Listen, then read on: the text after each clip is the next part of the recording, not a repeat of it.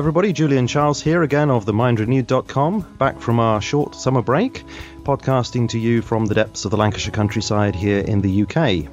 Today is the 10th of September 2013, and I'm very pleased to be speaking at long last to Pastor Mark Musser. And I say at long last because this particular interview has been in the pipeline for, well, probably a few months. And we're going to be discussing Mark Musser's, I think, very important book, Nazi Oaks, which I think somewhat surprisingly, but very convincingly, shows that the Nazi regime in Germany in the 1930s and 40s was very much interested in environmental concerns in its own very idiosyncratic way, of course, and that some of their thinking does in fact have some rather disturbing parallels with extreme environmentalism in the modern world.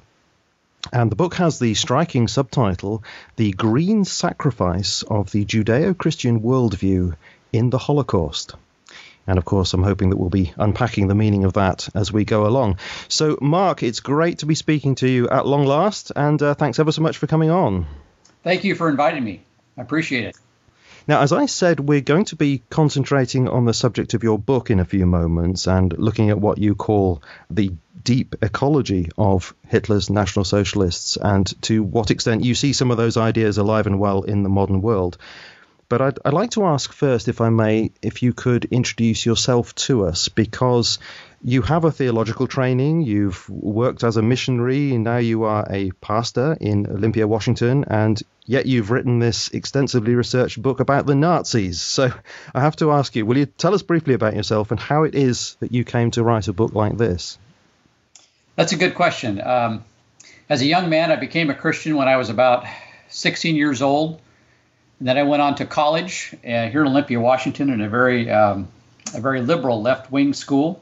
We studied people like Karl Marx and all kinds of socialist ideas, and especially environmentalism. This is one of the major premier schools of environmentalism in the country.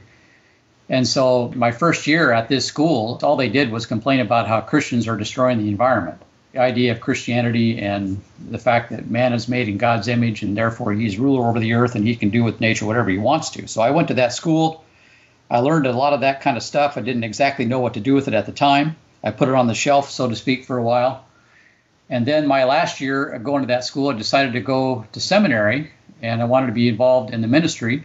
And so I went to Portland, Oregon after I graduated from the Evergreen State College in Olympia. Went down to Portland to Western Seminary. And I graduated in 94 with a Master of Divinity. I got married my last year, and then we were home for like a year after I came back from seminary, and then went to Belarus for a year. And that's Belarusia. That's north of Ukraine. It's due west of Russia, south of the Baltics. And we had a missionary time there in Belarus for a year. And then we came home for 2 years, and then went back to Kiev for 6 years. So we spent 6 years on the mission field in Kiev, had a great time there. In fact, I still go back to Kiev twice a year usually. In fact, pretty soon I'll be leaving to go again. We had a wonderful time on the mission field. We came back home in 2004, and we started a little church here in Olympia, Washington. Starting a church is not easy. It's a very difficult thing to do. So I also work part-time for the Building Industry Association of Washington. And one of my assignments was to get on top of new rules and regulations related to stormwater management. Environmentalists are all concerned about stormwater management. You know, this is before the global warming scare became big. Before that, it was stormwater management.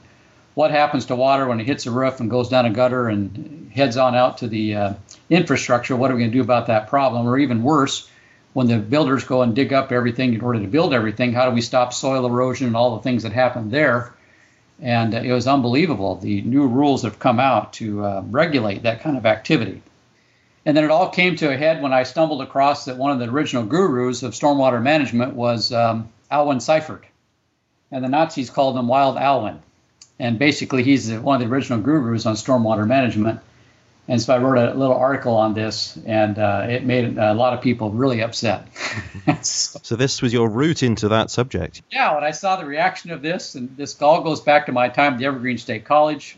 When I saw the reaction here, I got to start looking into this. So I did, and then out of it came a book. About 3 years of research. Of course, I didn't spend all my time on it, but I did spend a considerable amount of time on it. And you really did open up a can of worms at that point. Yeah, well, I was shocked. I had no idea that this was even true of National Socialism. And yet, when I start comparing it to the anti-Christian attitudes that a lot of environmentalists had against Christianity, I noticed the parallels in National Socialism is that they were complaining about the Jews for the same reasons. Yeah. So then I started to see the parallels between the anti-Christian environmentalism and anti-Semitic environmentalism in Germany. And so then I put these things together, and now I have this book called Nazi Oaks, The Green Sacrifice, the Judeo-Christian Worldview in the Holocaust. Yeah, and in the book you make a very clear and convincing case that there are these parallels with some of the things that are going on today. And of course I'd like to turn to your book, and the first question I really want to ask about the book itself is why you called it, what you did call it, Nazi Oaks. Now you make a number of references to how the Nazis latched on to the oak tree as a symbol, and you mention, for example, the way they preserved Goethe's oak tree at Buchenwald, the large number of oak trees at the entrance to Auschwitz, and you even bring up Adolf Eichmann's name as actually meaning in German man of the oaks, among other examples. So could you start telling us why they chose this symbol of the oak tree, why it was so important to them? Well, the oak tree is actually rooted in ancient pagan nature worship. You know, there's quite a story. Even in the Old Testament, you can read about it, where Baalism was tied up worshiping under the oak trees. And people committed, child sacrifice. Human sacrifice was offered a lot of times underneath the oak trees. In the promised land of Israel, where things are much drier, the green trees are on top of the hills. And so people would go up to the hills and do their worshiping. They worship Baal. And so human sacrifice was something that was practiced often in many places throughout the Near East and later on in Europe too, especially with ancient Germany. And so the oak tree was something very important, something very symbolic. Oak trees were worshipped really throughout all of Europe. And they offered sacrifices under those oak trees. So were they trying there to return, in their minds anyway, to a more distant time, and at the same time also choosing something that was abhorrent to Jews and Christians? Yeah, the Nazis wanted to recover the Greco-Roman Empire. That was their job. In fact, Hitler said in 1941, he defined fascism for us, which everybody ignores, strangely enough. He tells us that fascism is a spontaneous return to the traditions of ancient Rome. So that was his definition of fascism. And I think we need to pay attention to that. That means something to him. And you start reading his table talk, and you can see this type of thinking throughout many discussions he has with all of his henchmen. And so he was trying to bring back this Greco-Roman Empire. And a part of that the whole point is we need to get rid of Jews and Christians as a part of that process, because they distorted that ancient pagan culture. And in Hitler's mind is that Jews and Christians actually stopped the progress of humanity. And so we need to get rid of the Jews and Christians, starting with the Jews, and after the war we'll take care of the Christians, in order to bring humanity back into evolutionary progress. And that's how he thought. Now, we may think that's nuts today, but that's exactly what he was thinking. And so the idea of going back to the oak trees, they thought it really is a kind of a forward movement. So in a sense, they were going back in order to go forwards. Exactly, yes. They considered the Jewish faith, the Christian faith, as being this false branch of history. And so they cut that branch off, go back, and then have a scientific attitude. If only the Romans had science, wouldn't it have been a better world? They're going to do this scientific Roman world themselves. Exactly, yes. So that whole going back and going forward, it's a troubling thing for a lot of scholars as they look at National Socialism. But if you really sit down and think about it, it's really not all that troubling if you understand what Hitler thought he was doing.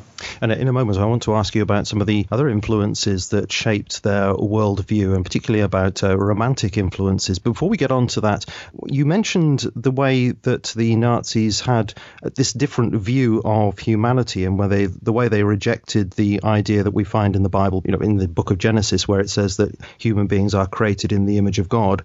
They rejected that. They saw, as far as I understand it, they saw humanity as merely part of the natural order. Of course, and everybody agrees that human beings are indeed natural, but their view was that we're just natural. There's nothing special about human beings. Could you describe how that rejection of the Bible's view of humanity as people being made in the image of God was so central to their worldview? Well, the biggest thing is that if man is made in God's image, that includes everybody, and that makes everybody equal. And of course, under National Socialism, you had the racism. And so you can't have man made in God's image and racism, the belief in racism at the same time. You have to get rid of one or the other. So obviously, the Nazis got rid of the idea that man was made in God's image, biblically defined. Now, Hitler once in a while will make the comment, man being made in God's image, but his idea of God was nature. Hitler was a pantheist. So he talked God talk, but he didn't mean the Judeo-Christian God. He meant a pantheistic God as a part of nature, and National Socialism is leading us back to pantheism.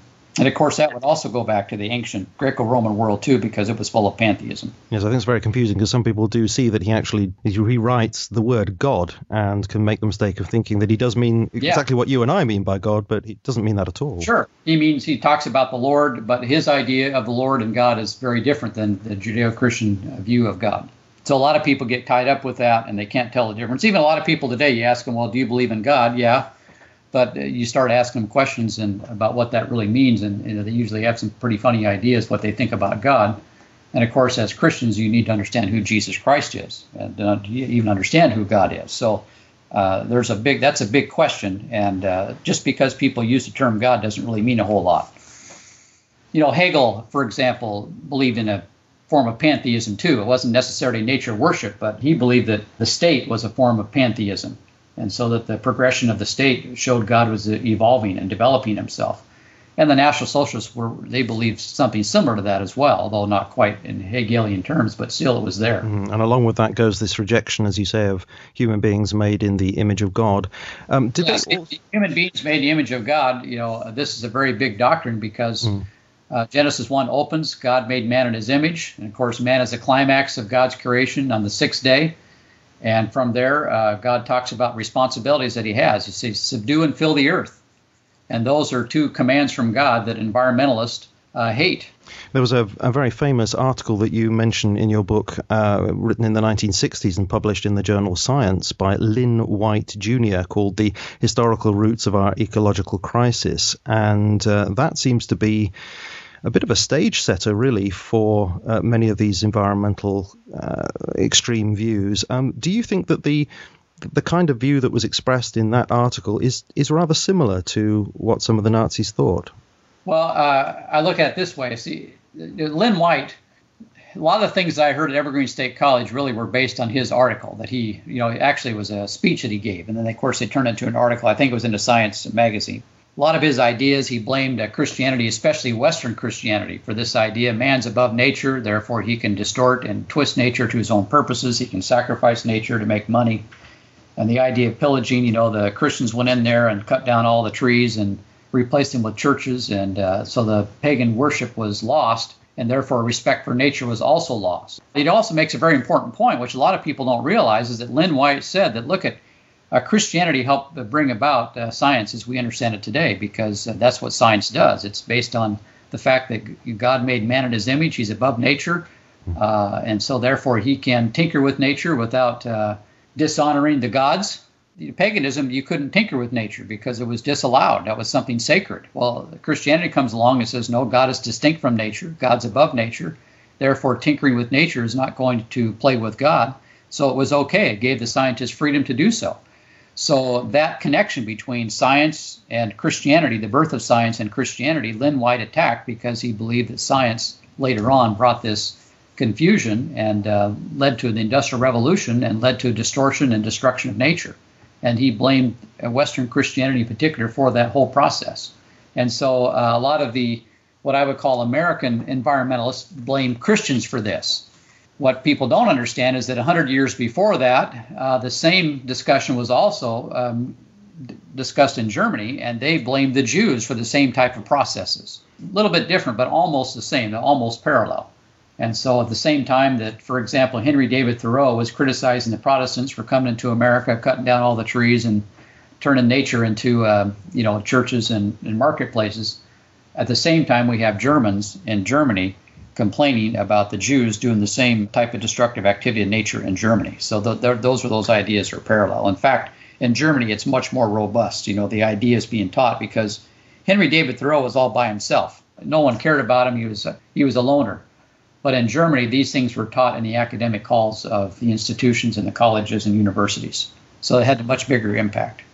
Indeed, there seem to have been a lot of influences, a lot of historical trends, intellectual movements, cultural factors going on in Germany that all contributed to this way of thinking. And I'd like to ask you about a number of those factors now, but I'm very conscious that this is so complex that it could be very easy to get into all sorts of, as I said to you before the interview, get into the spider's web and not know how to come out. So what I'd like to do is to break it down into a few points and ask you about each thing individually. So could I first ask you to explain to us the historical role of German Romanticism and mysticism in the development of this worldview.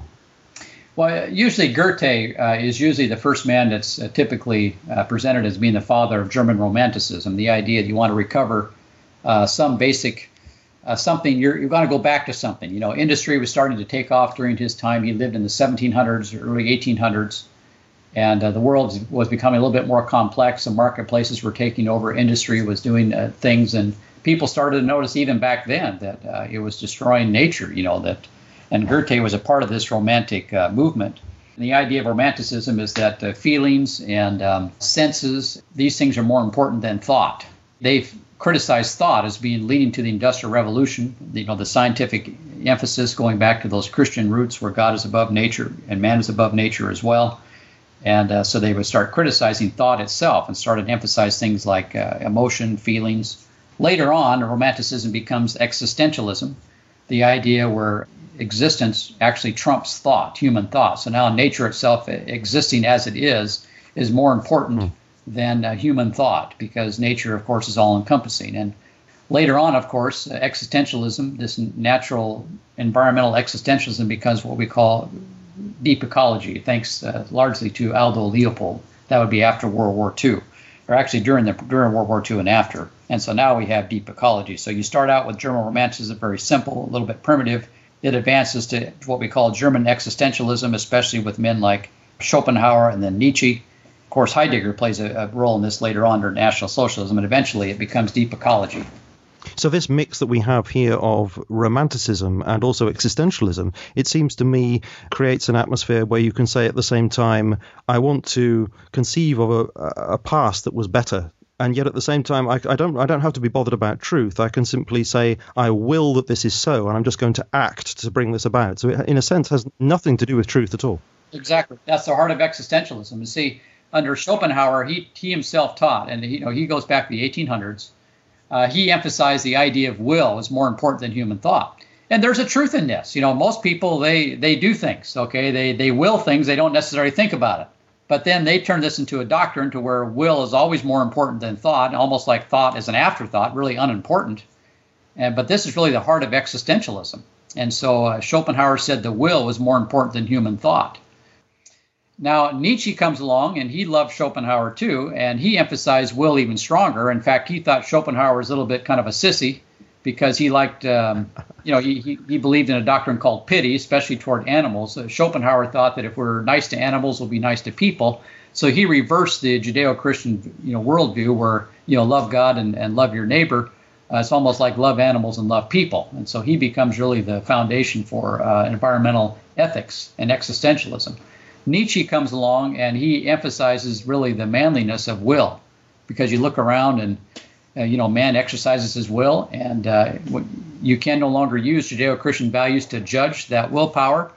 And of course, with nature, who's going to judge these things? No, there is no God that's going to judge these things anymore. So now he's going to emphasize willpower even more, the will to power. Mm-hmm. And this becomes a very important doctrine under National Socialism. And so their idea of willpower is going to be also play a big part in what they were doing. So they had these ideas about racism, and then they connected this to Nietzsche's willpower, and also it's rooted in existentialism, where nature is more important than human thought.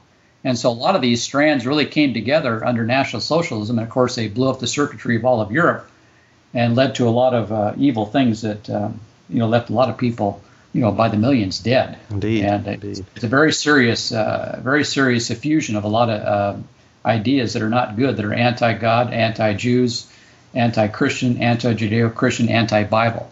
And those things all seem to come together all at once. Deep ecology becomes very important to a lot of people. And Aldo Leopold is the key figure that usually is associated with that. But Martin Heidegger also plays a part in that, because he interpreted Nietzsche for National Socialists. And Heidegger was a big Nazi. Don't get this. A lot of people have covered for him, trying to say he's not. And of course, he's fundamental to the entire modern outlook today, postmodernism. And yet he was an avid Nazi during the day. And now, after he saw what National Socialists did with willpower, he had changed. He called it "let it be." So the idea of let it be ecology, let it be. He was anti-technology. That really did not happen until after World War II, when you saw what happened with the willpower. So if you think about this from a historical point of view, okay, Schopenhauer knocks down human thought. Nietzsche does this even more and makes willpower, biological instincts and willpower more important. Heidegger believed that for a while until after National Socialism, and then after National Socialism, then Heidegger ruins the will. He says, let it be. And so now there's really nothing left of man at all. He has no thought and has no will, and now we're just a part of nature that's just sort of moving along. We need to be in harmony with it. Mm-hmm. And that's where we're at today. And it seems that in the hands of somebody like Adolf Hitler, he could just basically come along and take the Nietzschean doctrine that, well, famously, God is dead, and essentially say, well, nature is God for all intents and purposes, and I believe that I am, by an act of my will, I am representing the processes of nature, and I will say what's what, as a pure act of will. And that's existentialism as Germans understood it. I was shocked as the more I studied this, how existentialism really played a fundamental role in National Socialism. I was just stunned by this. Mm-hmm. Now, there are people who contest that Hitler himself was familiar with Nietzsche's thought, but you don't agree with that in the book, do you? No, he was there. Triumph of the Will, for crying out loud. Leni Riefenstahl. That's a big documentary. It's a famous documentary. The most famous one of all is based on Nietzsche's ideas. Now, the National Socialists may have distorted it. I mean, they may not have understood Nietzsche totally, but Hitler's favorite philosophy, number one, was Schopenhauer. Number two was Nietzsche. And this is according to Hitler's buddy in Vienna. They went to school together. Actually, they didn't go to school together. They went to separate schools, but they lived in the same house. This guy said, his name is Kubitschek, he said Hitler loved books. He just devoured libraries. His favorite philosopher was Schopenhauer. Secondly, Nietzsche. And then the other thing he liked was German mythology, according to this Kubitschek. So I don't have any reason to doubt that. Schopenhauer, his thought is in a lot of things he says. Hitler's table talk is peppered with what I would call existentialism. I don't see how you can deny that Nietzsche played a role in National Socialist thought. Yeah, I'm not at all surprised to hear that, because every time I have read anything by Nietzsche, all the time I'm thinking to myself, good heavens, it's amazing how this chimes with the Nazis. Oh, I know. Yeah. Now, Nietzsche wasn't anti-Semitic, okay, but he was anti-Christian. He may have talked about how the Germans were not necessarily the best, and he complained about how they're becoming a bunch of sissies. But see, Hitler thought they were solving that problem. And he's going to use his racism rooted in nature and existentialism and social Darwinism to bring this about. Yeah, it's a real noxious mix of ideas, and this is why it's such a difficult thing to talk about. But one of the other things which seems on the surface to be contradictory, I mean, we've talked about Romanticism, we've talked about existentialism, and yet also in this mix, they had this view that they were somehow also heirs to the Enlightenment. And yet, so often we think of Romanticism as being a reaction against the Enlightenment, but somehow they managed to fuse the two together. And you say in your book that the key individual in this was Ernst Haeckel. Could you explain why he's so important in this? Well, Haeckel, and you think about evolutionary theory did this anyway, but Haeckel really reinforced this, is what he took Darwin's thought and turned this into what we call social Darwinism. And then, of course, he also put the Germans on top of the totem pole, and he used science to do so. And so his idea is that science leads to the view of the evolution of races, and Germany, and in his view, is on top of the Aryan totem pole. And so he really provides the basis for that kind of thinking. And he believed that he was an Enlightenment scholar, however, Haeckel criticized the Enlightenment doctrines of man being above nature. So the National Socialists would disagree with some of the ideas of the Enlightenment, but they, of course, went along with some ideas about progress because they themselves believed that they were progressing, part of the progressive movement. But they actually criticized the idea that man was above nature. And then Haeckel comes along and really emphasizes this, and he uses science to actually cut man down to size. And so now we got science, so-called scientific enlightenment, caught up with these ideas now too, and they get fused in with existentialism and also Romanticism all at the same time. And of course, the Romantics, their idea of science was to have nature look into nature. See, man was no longer above nature as an observer. He is a part of nature, and so therefore that was their idea for looking into nature. Nature looking into nature is no longer man observing nature. It's now one part of nature looking into another.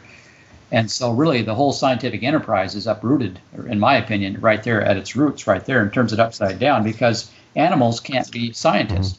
Indeed, and one of the points that the philosopher Stanley Jackie makes is that one of the aspects of being made in the image of God is to have an intellect and reflect the the intellect of the Creator, and therefore be able to understand the world that He has created. Well, this is all undermined by that doctrine, isn't it? Yes, yeah. So that science now becomes, the environmentalism is in control of science, and so is Darwinism. And even though Darwinism basically plunges man back into nature, so man really can't be an observer anymore intellectually, and yet so-called Darwinism is supposed to be the biggest science there is, even though they don't allow for people really to sit down and think, because man's just a part of nature anymore. He's just an animal. Is it true also that Ernst Haeckel had some rather mystical ideas about nature at the same time? Yeah, he did, but he would never admit that he was mystical. I mean, he always tried to use science to undergird his thoughts, even though they were cultic, really, in a lot of ways, but he always used science to do so. Even today, you got a lot of people use science to undergird mysticism. This occurs in the Eastern thinking, too. So there's a lot of scientific thought caught up with Eastern dogmas. So that should not surprise us, actually. Okay, I'd like to move on to some of the key characteristics as to how some of these ideas played out, these romantic, existential, sort of distortion of science ideas all played out. Let me just ask you a few things. One thing, there's this disturbing contrast between many of the Nazis' attitudes towards animals and their attitude towards human beings, whereas some of them will say, they loved animals, and yet they seem to have a tremendous disdain towards human beings. How do these ideas that we've been talking about help to explain such an attitude? Well, Schopenhauer started this whole process. He loved animals, and he blamed Jews and Christians in Genesis 1 for destruction of nature and for being mean to animals. And he made a big deal out of it, and he wanted to get back to pity for animals, take care of them. And he said we need to get rid of the Judeo-Christian worldview in order to do that. Very interesting enough. In fact, I got a quote that basically says that, especially he was anti-Semitic. In fact, he wrote in one of his books, a very famous book, I'll just quote the book to you, or quote his quote here. He says, "We owe the animals not mercy but justice, and the dead often remains unpaid in Europe, the continent that is permeated with the Jews. It is obviously high time in Europe that Jewish views on nature should be expelled from Europe." And then other quotes, "The fault lies with the Jewish view that regards the animals as something manufactured for man's use." And he says again, "These are the effects of Genesis 1, generally the whole Jewish way of looking at nature." So Arthur Schopenhauer really started this whole anti-Semitic environmental diatribe against the Jews. And his idea is that we need to love animals and therefore love people at the same time, because he believed nature was coextensive with each other. Man was not above nature. And so therefore he thought that's how we're going to solve that problem. Now the Nazis will come along and they're not going to have any pity, because they use Nietzsche's doctrine of will to power. So, Nietzsche was closer to them, and Nietzsche was, of course, more evolution after Schopenhauer, and so they're going to tie into his ideas. However, Hitler loved animals. There's no question about this, and this goes back to Schopenhauer, who is Hitler's favorite philosopher. In fact, Hitler could quote Schopenhauer verbatim. And I've read through Schopenhauer's stuff, and I'm telling you, it's difficult to read. It's really hard. I mean, Heidegger's worse, of course, but Schopenhauer isn't that easy either. But Hitler could quote him verbatim. And one of the first things the Nazis did in 1933 was pass an animal rights law. 1930, people don't understand this. I mean, that was almost like the first order of business. They passed animal protection laws to protect nature, and interestingly enough, it was geared specifically against the Jews, because the Jews have commands in the Old Testament relative to blood. They cannot eat the blood. Well, how do you get the blood off of the animal? Well, they had a special way of doing that to make their meat kosher. So they would, in some cases, they would poke a hole into the neck of an animal, and all the blood would come squirting out while it was still alive. And one of the things the Nazis did was to outlaw such practices, being something extremely mean to animals. So in 1933, they passed an animal rights law. And then later at 34, they were the first country in the world to protect the wolves. And then, of course, after that, they implemented Dauerwald practices, which means eternal forests. So they started again to the idea of sustainable development with regard to forests, how we cut them down, how we preserve them, and how it is to be done properly. And so they were at the vanguard of that, too. And then in 1935, they also passed the Reich Nature Protection Act, which really is at the heart of a lot of environmental ideas today, because what they wanted to do was to regulate the entire landscapes of Germany and then also connect it to sustainable development so that things could be done harmoniously and in order based on the latest scientific spatial sciences, but also environmentally sound. And so a lot of these ideas that Germany was all excited about, people don't realize environmental laws were passed first. And then, of course, the racial laws in Nuremberg came about the same time in 1935, right after that. But there's a foundation of nature first in National Socialism in the early part of its plans, and then later on these other things showed up. But it's all rooted in a lot of these ideas. And Schopenhauer really is at the heart of it because Hitler loved him so much. See, a lot of these German scholars and philosophers are really smart, and they have all kinds of wonderful things to say from an intellectual point of view. But then you start talking to Jews with these people, and they blow a gasket. And Schopenhauer is the same way. And by the way, so is Kant, isn't a whole lot better. But Schopenhauer was worse. And so there's this anti-Semitism, which is just almost inexplicable, that shows up. And these guys, they stop thinking, and they become emotional. And this just went on, and eventually it built up into what we call National Socialism. By the way, another important person is Richard Wagner, the composer. He also loved Schopenhauer. There's a lot of animal rights stuff in his thinking, too. And, of course, Hitler loved Wagner, too. That was his favorite composer. And Wagner provided the musical background for the Nazis. It's amazing that the category of nature with a capital N seems to be so central to what you're saying and seems to make so much sense of trying to understand their attitude, particularly towards being so humane towards animals and yet being so despicable towards the Jews. Because if you define the animal world as being natural, but you define the Jewish race as being unnatural for whatever reason prejudices you hold, that strangely makes sense of what they did. So they could say that the Aryans, we're the heirs to the natural order, we're the most developed form, but this part of the human race is not in accordance with nature, whereas the animals, they're in accordance with nature. It all makes a kind of twisted sense if you accept their view of nature with a capital N and their particular interpretation of that and the injecting of their prejudices into that category. Yeah, see, Schopenhauer really never thought this through. If nature is everything and nature defines what is right and wrong, then basically that's true. Well, in nature we have predator, we have prey, we have wolves, we got grizzly bears, we got all kinds of bad things in nature where animals eat up other animals. So the Nazis will take that view on nature and says, well, this is what happens in nature, we can do it too. And that's the heart of it. This is also existentially based too. This is what nature teaches us. This is what goes on in nature. In fact, Hitler's idea is that if we don't get back to nature, we're going to lead to a race of people that's degenerate because we don't have enough wolves out there to clean up to make people strong and keep the herd healthy. Eugenics is a part of this process as well. So that they were very concerned about this. And science and eugenics all connected here. So actually, we have here an example in the use of nature, an example of a tool of totalitarianism, a kind of collectivist tool. We say what nature is.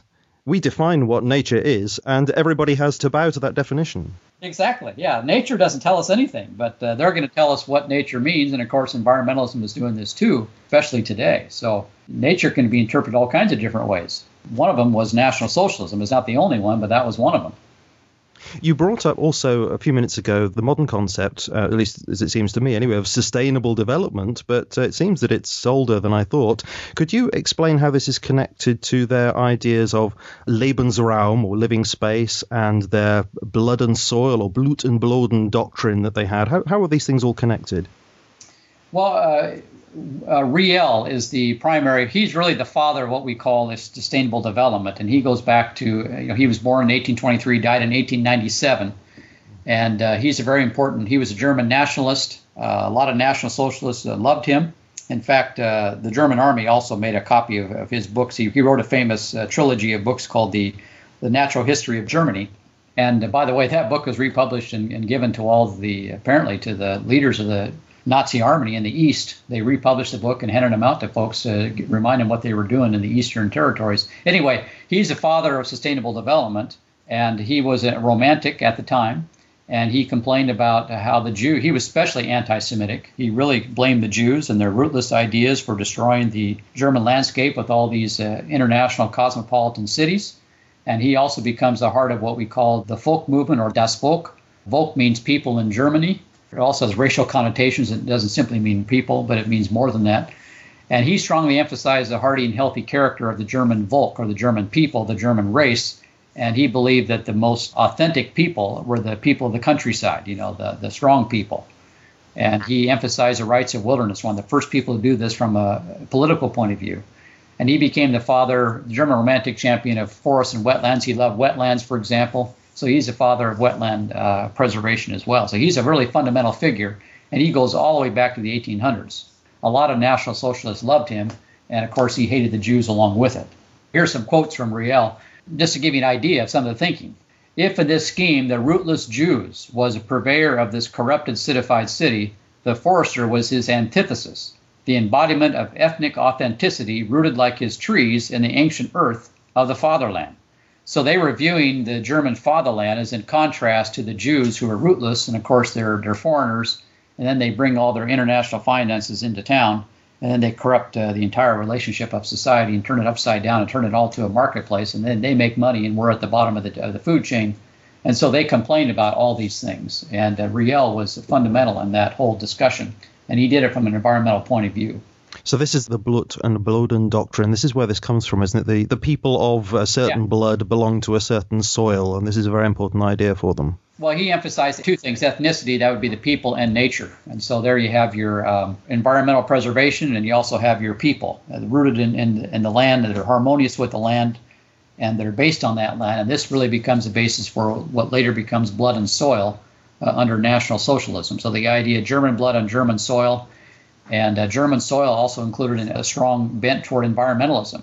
You have a clean people, and you want to have a clean environment, and the Germans put those two things together.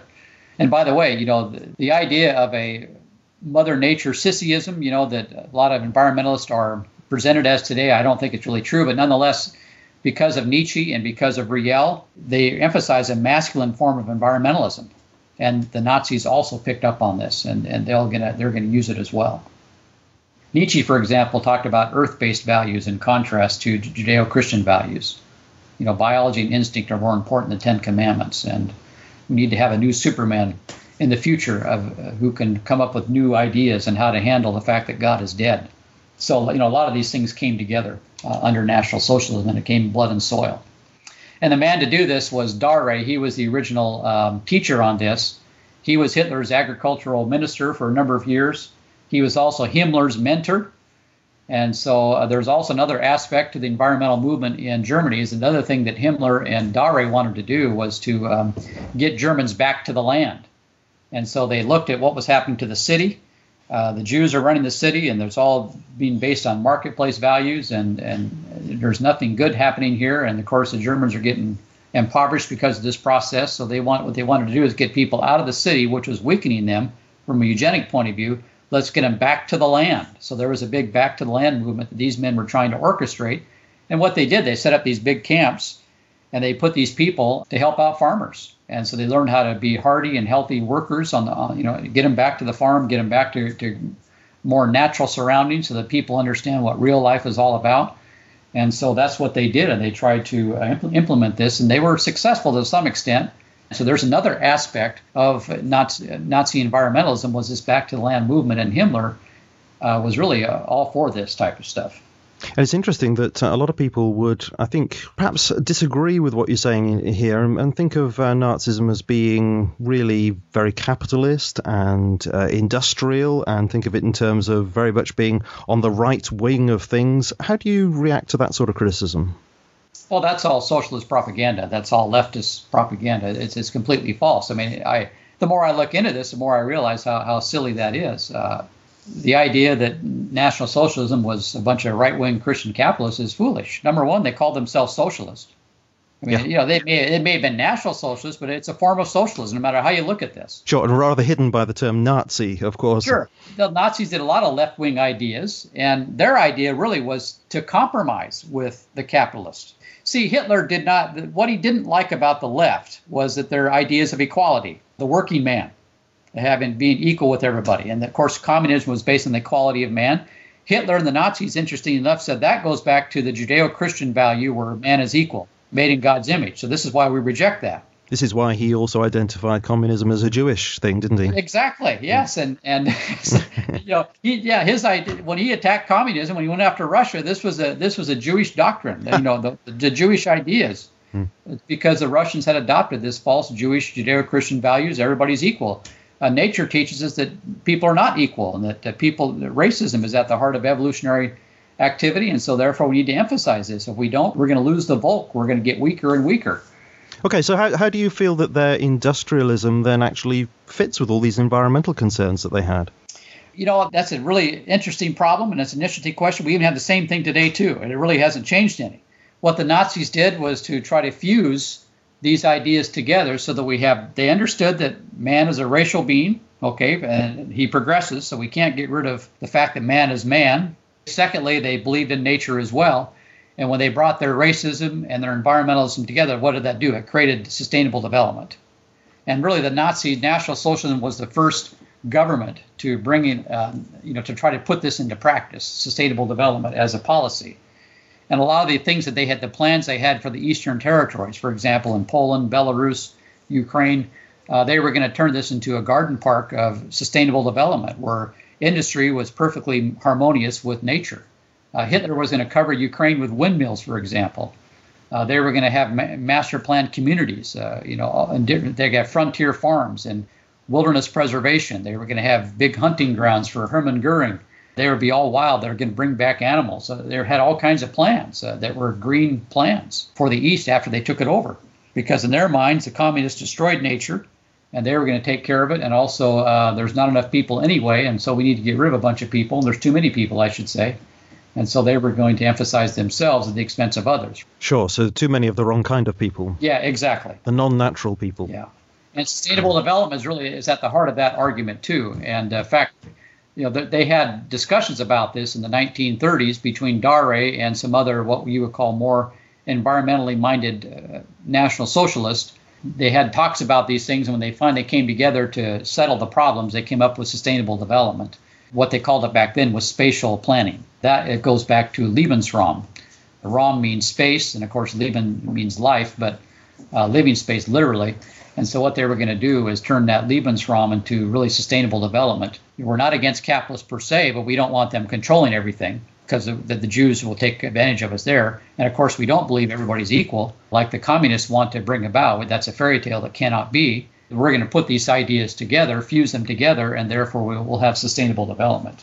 And these were their ideals, but I guess really they had to sacrifice those ideals when it came to the war machine, and that's where I suppose their concentration on industry ruined these plans. Well, when the Nazis developed industry, they weren't doing it for industry. They weren't doing it for the capitalists. They were doing it to make war. Their whole economy was a war economy. It's not a capitalist economy. So it wasn't done for free market purposes. It was done strictly to make them strong, to develop the army. That's number one. And then, by the way, they actually had sustainable development plans that was also put over the industry with regard to even the war machine. So, I've come across documents that even showed that. In fact, a whole series of things they had to implement it. So the 4-year plan, for example, was under the spatial science of National Socialism, and of course that was part of their environmentalism. Okay, so at this point I'd like to ask you why it is that you gave as the subtitle to your book this phrase, the green sacrifice of the Judeo-Christian worldview in the Holocaust. What do you actually mean by that? Well, the Holocaust, that word, it goes back to ancient Hebrew, and it means whole burnt offering. It means sacrifice. And then when I started to really look into the issues of what happened, the fact that nature is first with Nazis, and the fact that they had incorporated a lot of environmental ideas and even had plans for the Eastern territories to turn them into a sustainable garden park for Germans to enjoy.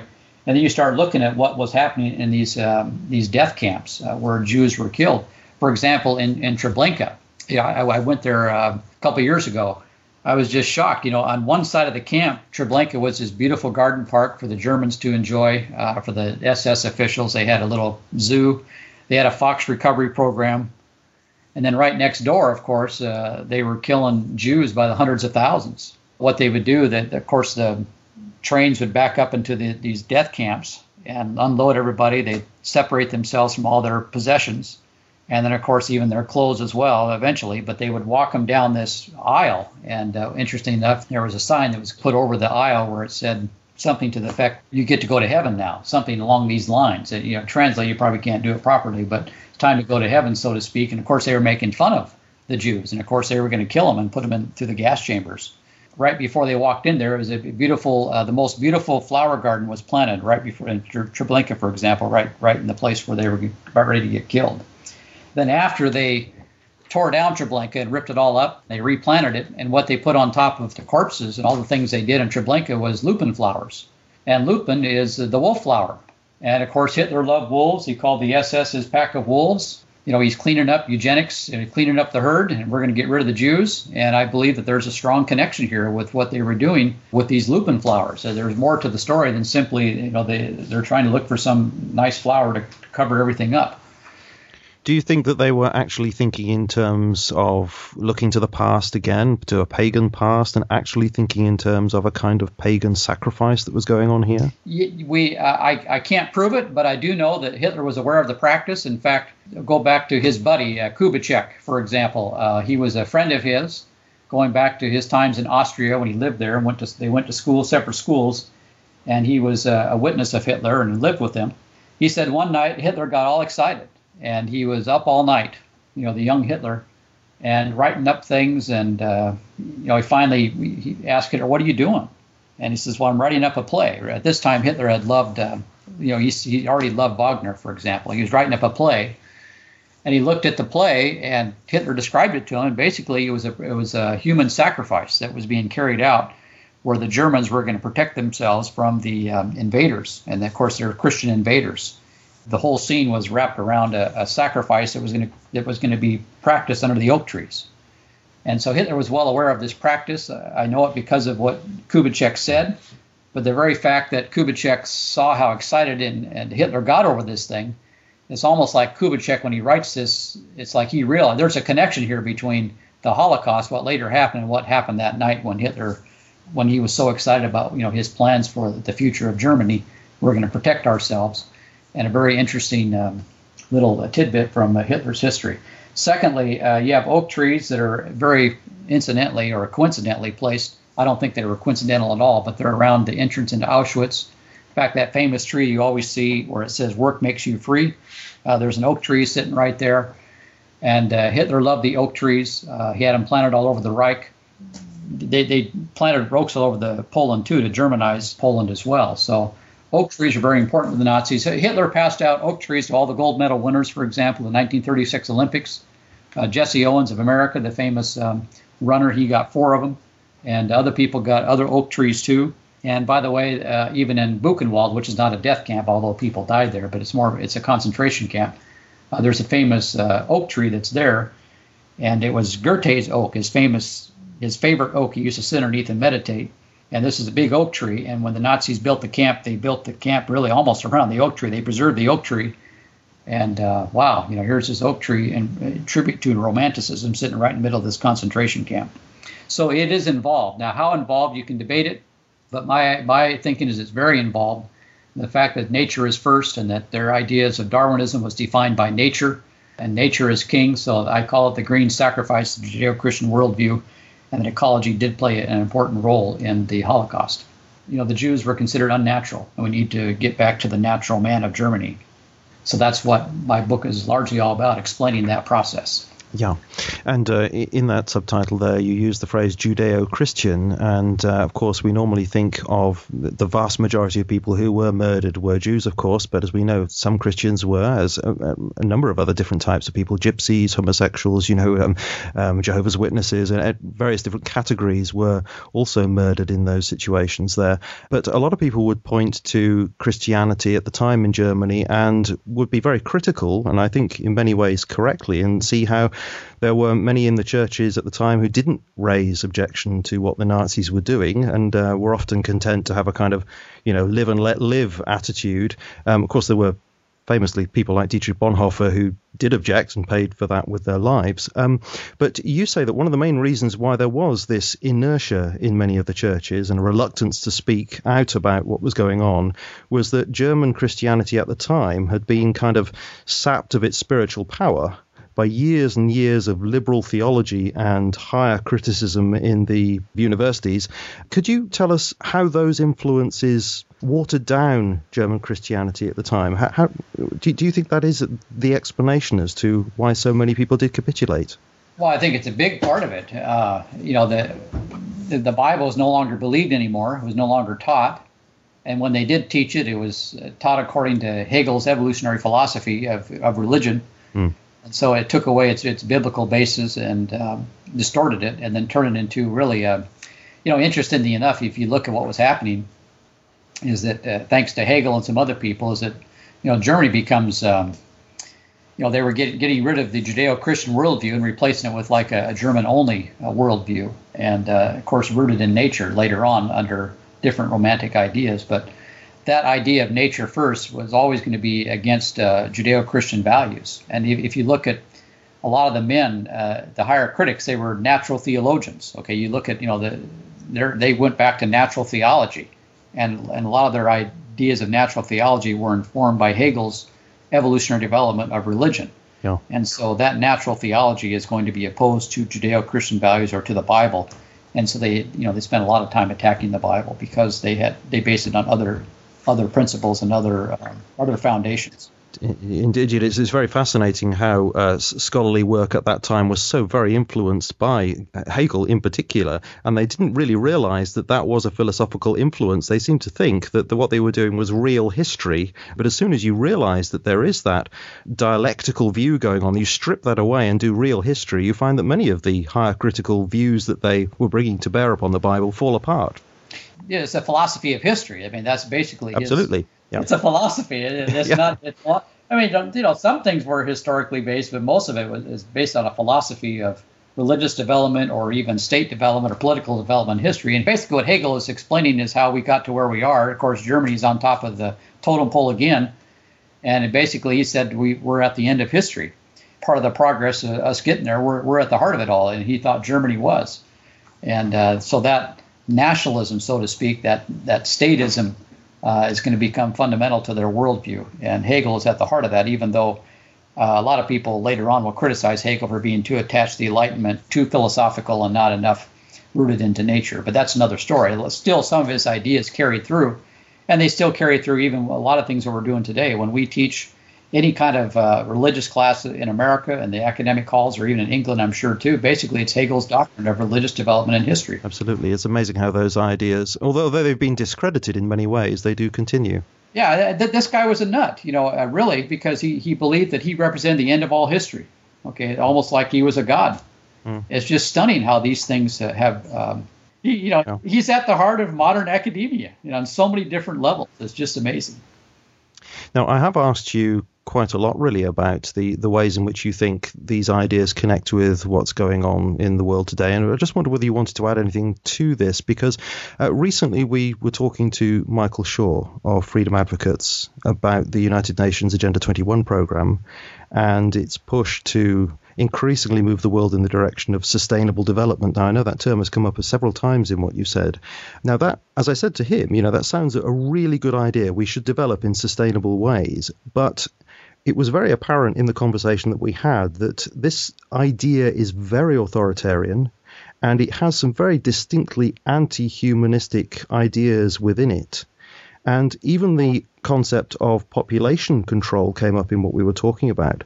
So my question really is, do you see a substantial worldview connection between the ideas that we've been talking about here in Nazi Germany, many of which purported to be environmental, and the anti-humanistic tendencies that we see going on in the extreme environmentalism today? Do you think there really are some real connections there?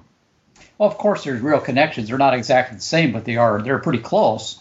For example, before National Socialism, environmentalism was actually based on a lot of racial ideas.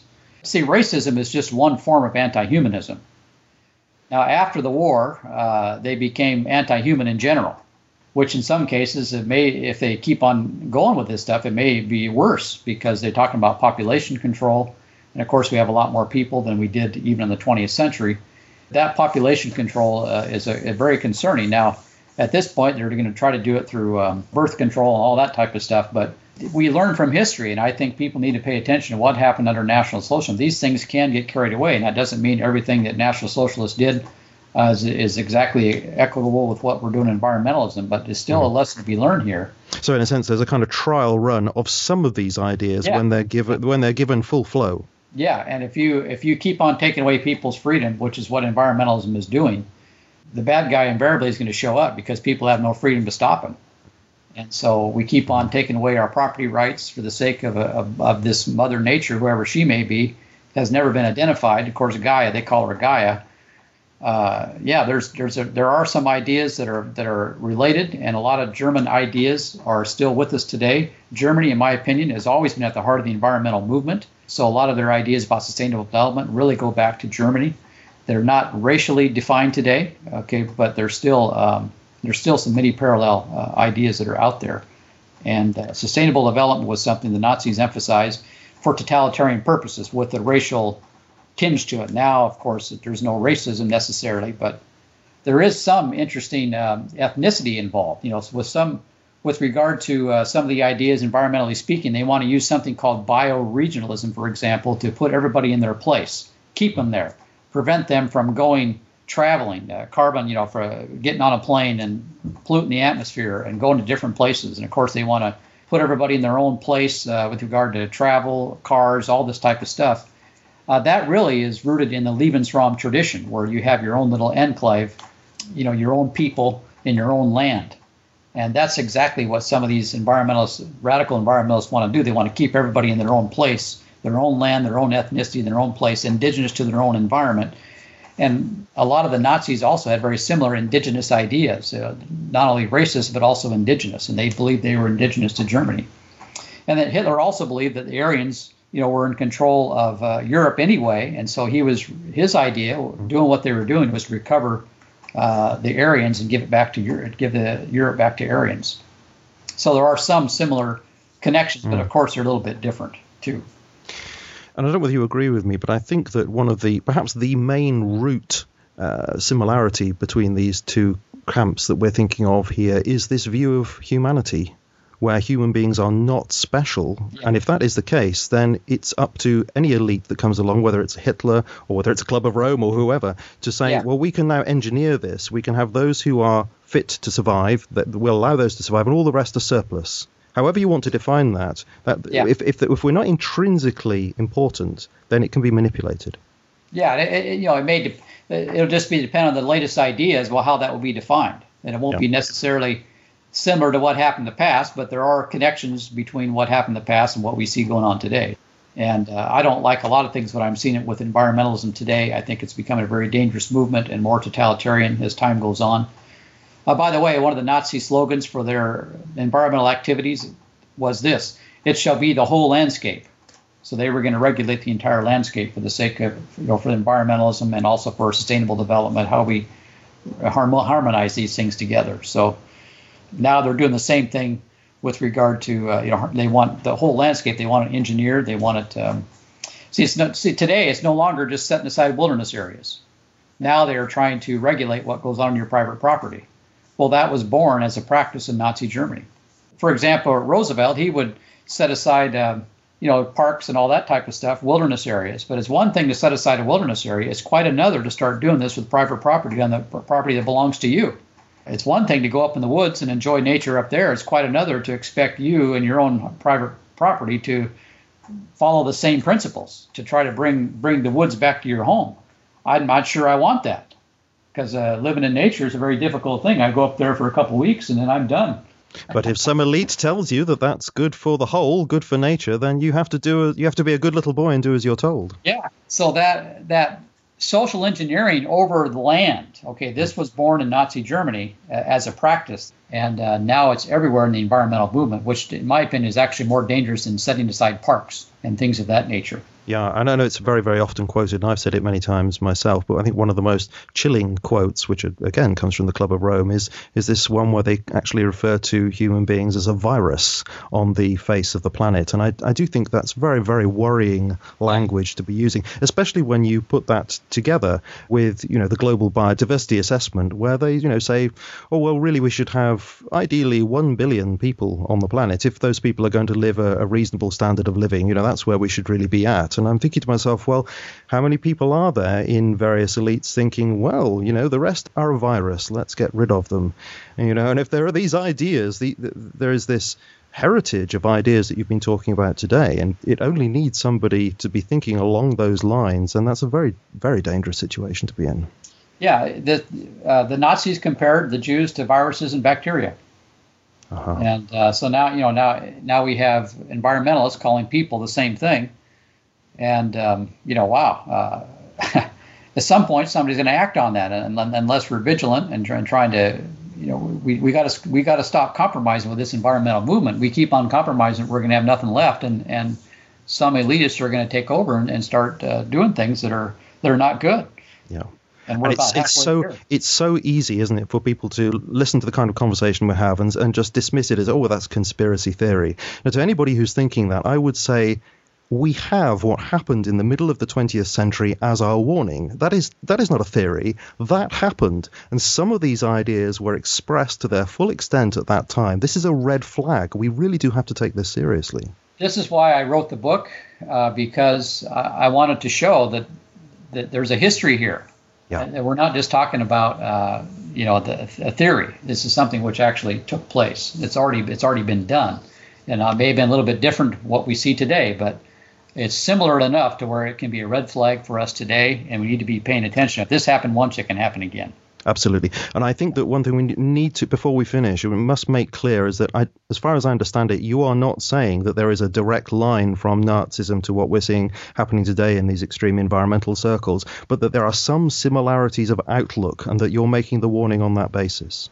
Yeah, the National Socialists had their own view of environmentalism in the 1930s, and they basically took all the different views of Germany back in the 1800s. They distorted them for their own purposes. They weren't consistent with what all these men may have taught or believed, like Schopenhauer and Riel and Nietzsche. They may not have been consistent, but they did put them all together. They distorted them for their own purposes and developed a really terrible time period in human history. And something similar like that can happen again. It won't be exactly the same, but you can see where some of these threads are there. And what is dangerous is to put people back down into nature. If that's all people are, is a piece of nature, then they can be manipulated, and they can be controlled, and they can be eventually killed, just like the predator and prey relationship that we see so often in nature. And there's going to be no God to judge us for doing so we can do what we want. And that's the scary thing about all these things. And it is particularly scary as well when that's so often presented in a very fluffy, very nice way, getting back to nature. It's always presented in this positive way. And yet the moral barrenness of that, and also the negative side of nature, seems to be hidden. All these things are up for grabs. If you say we're part of nature, then anything goes, essentially. There's no definitions anymore. And now we have existentialism at its highest climax, where nature itself is going to determine everything. And, of course, nature doesn't think. And so, we're just left, we're in serious trouble once you start doing that type of stuff. As we said before, we're at the mercy of somebody's definition of nature. I think it's important that people do actually read this book, because in the conversation we've had, I think people will have picked up that it's an enormously complicated subject. And as I likened it to a spider's web, we've touched at different places. So I do recommend that people do read the book. I think it is a fascinating read. So could you tell people how they could get hold of this book? They can buy it anywhere online. You won't find it in a bookstore, but you can buy it anywhere online. Amazon, for example, carries it. W.H. Smith Books. Just type in Mark Musser, Nazi Oaks, and you'll have a variety of places to choose from to buy it. Uh-huh. And do you have a website that people can visit? Will they find out more about your work there? Yeah, it's Mark Musser, www.rmarkmusser.com. And there are many articles on that website, too, that you can read relative to my studies with regard to National Socialism and environmentalism. Also other things, too, that have been posted on different national media websites. Also some things on evolution there, too, and even communism. I have discussions about that, too, because I also went to Evergreen State College, learned all about communism and Marxism there. And so I have my comments about that too, which is very interesting. So there's some good stuff to read for good solid Christian material to read. Excellent. And I presume you're not advocating communism there. No. I show how communism basically is a secular version of Christianity. And it's even worse because it's without the resurrection of the dead. So we look forward to the future, but why would you sacrifice yourself for some utopia that you're not going to live in? To have that view of history, you have to have the resurrection of the dead. Otherwise, it makes no sense. Sure. And you have to have the possibility of the perfect human being as well, because otherwise you're never going to create this perfect world unless you can actually change human beings. Yeah, I put it this way a lot as an example. The government gives you Social Security about the time your body falls apart. Yeah. The Lord gives you eternal security, and He gives you a resurrection body to enjoy it. Now, which one do you want? Absolutely. I'll tell you which one I want. Absolutely. And you also do lectures as well. So can people contact you if they'd like you to come and speak? Yeah, always up for that. So they can. I can give my email, I guess. But that's also on the website. They can look into it. All contact information is on my website. Great. Well, thank you ever so much, Mark, for speaking to us. It's been a great pleasure to have you on. It really has been a really fascinating conversation. I'd like to go on talking about it for hours, but of course we can't. Thank you ever so much for coming on, and it'd be great to speak to you again one day. Okay, well, thank you so much. I appreciate for having me on, and I had a good time talking about these things, and thank you so much.